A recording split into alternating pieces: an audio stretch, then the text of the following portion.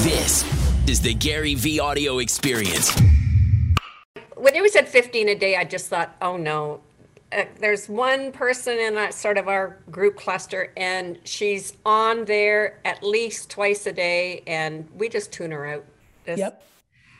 And so I'm shocked that you would recommend that. Let's talk about it. I might post once a month, and I like what I put up. Yep. It's quality. I like the responses I get, but 15 a day. Let's talk about it. So first of all, I noticed, I listened very carefully. You said a word quality. You're judging the quality, Carol, about your own self. You're grading your own homework, right? Yes. Also, on the other side, you and your colleagues are judging this individual. And that is a very small focus group of the entire perspective group. Number 3, you might be 100% right. Let everybody be reminded here that the variable of success is the creative. So if this creative from this colleague is poor, self-centered, selfish, not bringing value, that could also very much make sense to me why it's being tuned out. Now, let's take a step back. You, once a month, this colleague twice a day, are posting organically. And it's hitting a lot of the same people. When I talk about everybody's businesses here and I say 15 a day, I talk about media planning. So I want you to make a video that might be targeting a certain state, a specific organization, a specific problem narrowed to one of the business that you're trying to target may have. When you make that video of like, hey, I'll give you an example. I'll jam with you, Carol. Hey guys, it's Carol. Are you an accountant? That's the first thing you say. Well, good news, Carol. We've spent $88 or $400 on LinkedIn only against people who are accountants. So as you can see where I'm about to go, and I think some people are going to start picking up the pieces of where I go with that master headline, you're making a piece of content just for accountants and why you or your organization is valuable to them.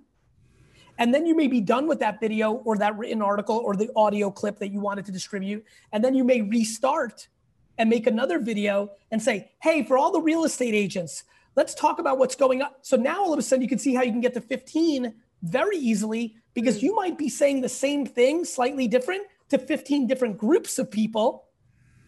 So I always say that this is about Baskin Robbins instead of what I think everybody in the world is doing, which is they're selling vanilla. When you're making one message for everyone, you're only going to hit a very small group of people. When you understand how the internet's structured and these platforms are structured, you realize that you don't have to waste money or time and effort to distribute messages that don't necessarily hit the mark for the person that's on the other end of it.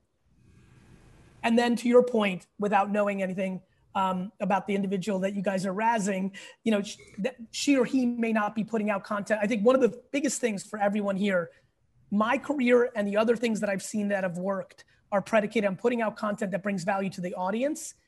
It's not a sales call. It's not a what I call a right hook. It's a jab.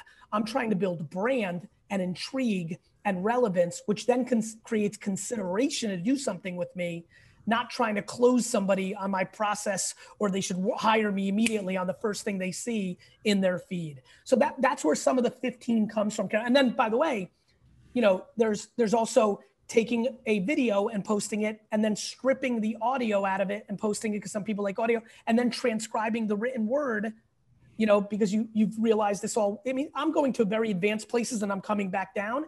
If everybody here knew that they could hire somebody from Fiverr and pay them $5, you know, to transcribe a video, all of a sudden like, oh, I can? Like there's a stunning misunderstanding and lack of education of the production and distribution of internet content today. And I come here today open-hearted, hoping that I can get one of you to take this way more seriously because the financial impacts are extraordinary. They really are. When you really understand brand and sales in these environments. So makes sense, Cindy, it's what, Carol, excuse me, which is why I wanted to call you in here because she's going organic, hitting the same people over and over with that organic. Eventually the algorithm will stop showing that to you if you stop engaging with it. If you and your colleagues enjoy looking at it and then making fun of it, well then LinkedIn's gonna think you like it, so they're gonna keep showing it to you. So that's kind of how it works in a little detail, Carol. Makes sense? Yes. Thank you. And I think team, for everybody here, if real quick, B2C companies in here, raise your hands. So for the hands that just went up, as you can imagine, for you, 15 becomes, entry level, because B2B, LinkedIn is a dream. B2C, Facebook, Twitter, Instagram. You can imagine these 15 become 113. Now, I don't want to overwhelm you with the number. Back to Carol's point, if you're sitting here eating your sandwich offline or salad and you're once a month and I'm coming in here with all this energy, 15 a day, or you're dead. Listen, there's nothing, nobody's going out of business if they don't do this properly. I don't believe overnight, but I will promise all of you, and it's very clear in the data, you're losing market share by not. This is not about you're going out of business. This is, hey, give 20 hours of your mind time. Nobody got to this call by not putting in real work ethic. And no matter where you are in your career, isn't it worth getting 20 hours of education on this with yourself on Google and YouTube? It's not about paying anybody. This is about getting your hands dirty, learning at very low costs about what it takes to be a good communicator on the internet, because it's wildly playing out from Netflix to Peloton to every election. Like, the mapping of the math is very clear. There's an incredible upside to buying attention at a better price. It worked in radio, it worked in television, it worked in cable, it worked in early internet. I'll give you an example. I built my daddy's wine shop, the thing I'm known for from a lot of people. When we had no money, I took it from a $3 to a $65 million business with no money, because I knew that Google AdWords were really cheap. Nobody was buying them. I was the first person to buy all the wine terms. They were 5 cents a click. And because nobody knew, I was able to build a very big company. Meanwhile, while I was doing that, a gentleman by the name of Jeff Bezos had a lot of capital, had a lot of talent, and he became by far Amazon. Amazon was Google AdWords' biggest ad spender for the first 6 years of that platform. Stick with me here now. By a 30x multiplier against eBay, which was number 2. That organization figured out the attention was so underpriced on Google search that they bet the house on it and used many things, but that move is a foundational brick to why Amazon is a company that eventually will have to probably be broken up by the government because of their dominance. Mm-hmm. There is nothing more valuable, my friends, than you being able to get the attention of the person that makes the decision to give you money, right?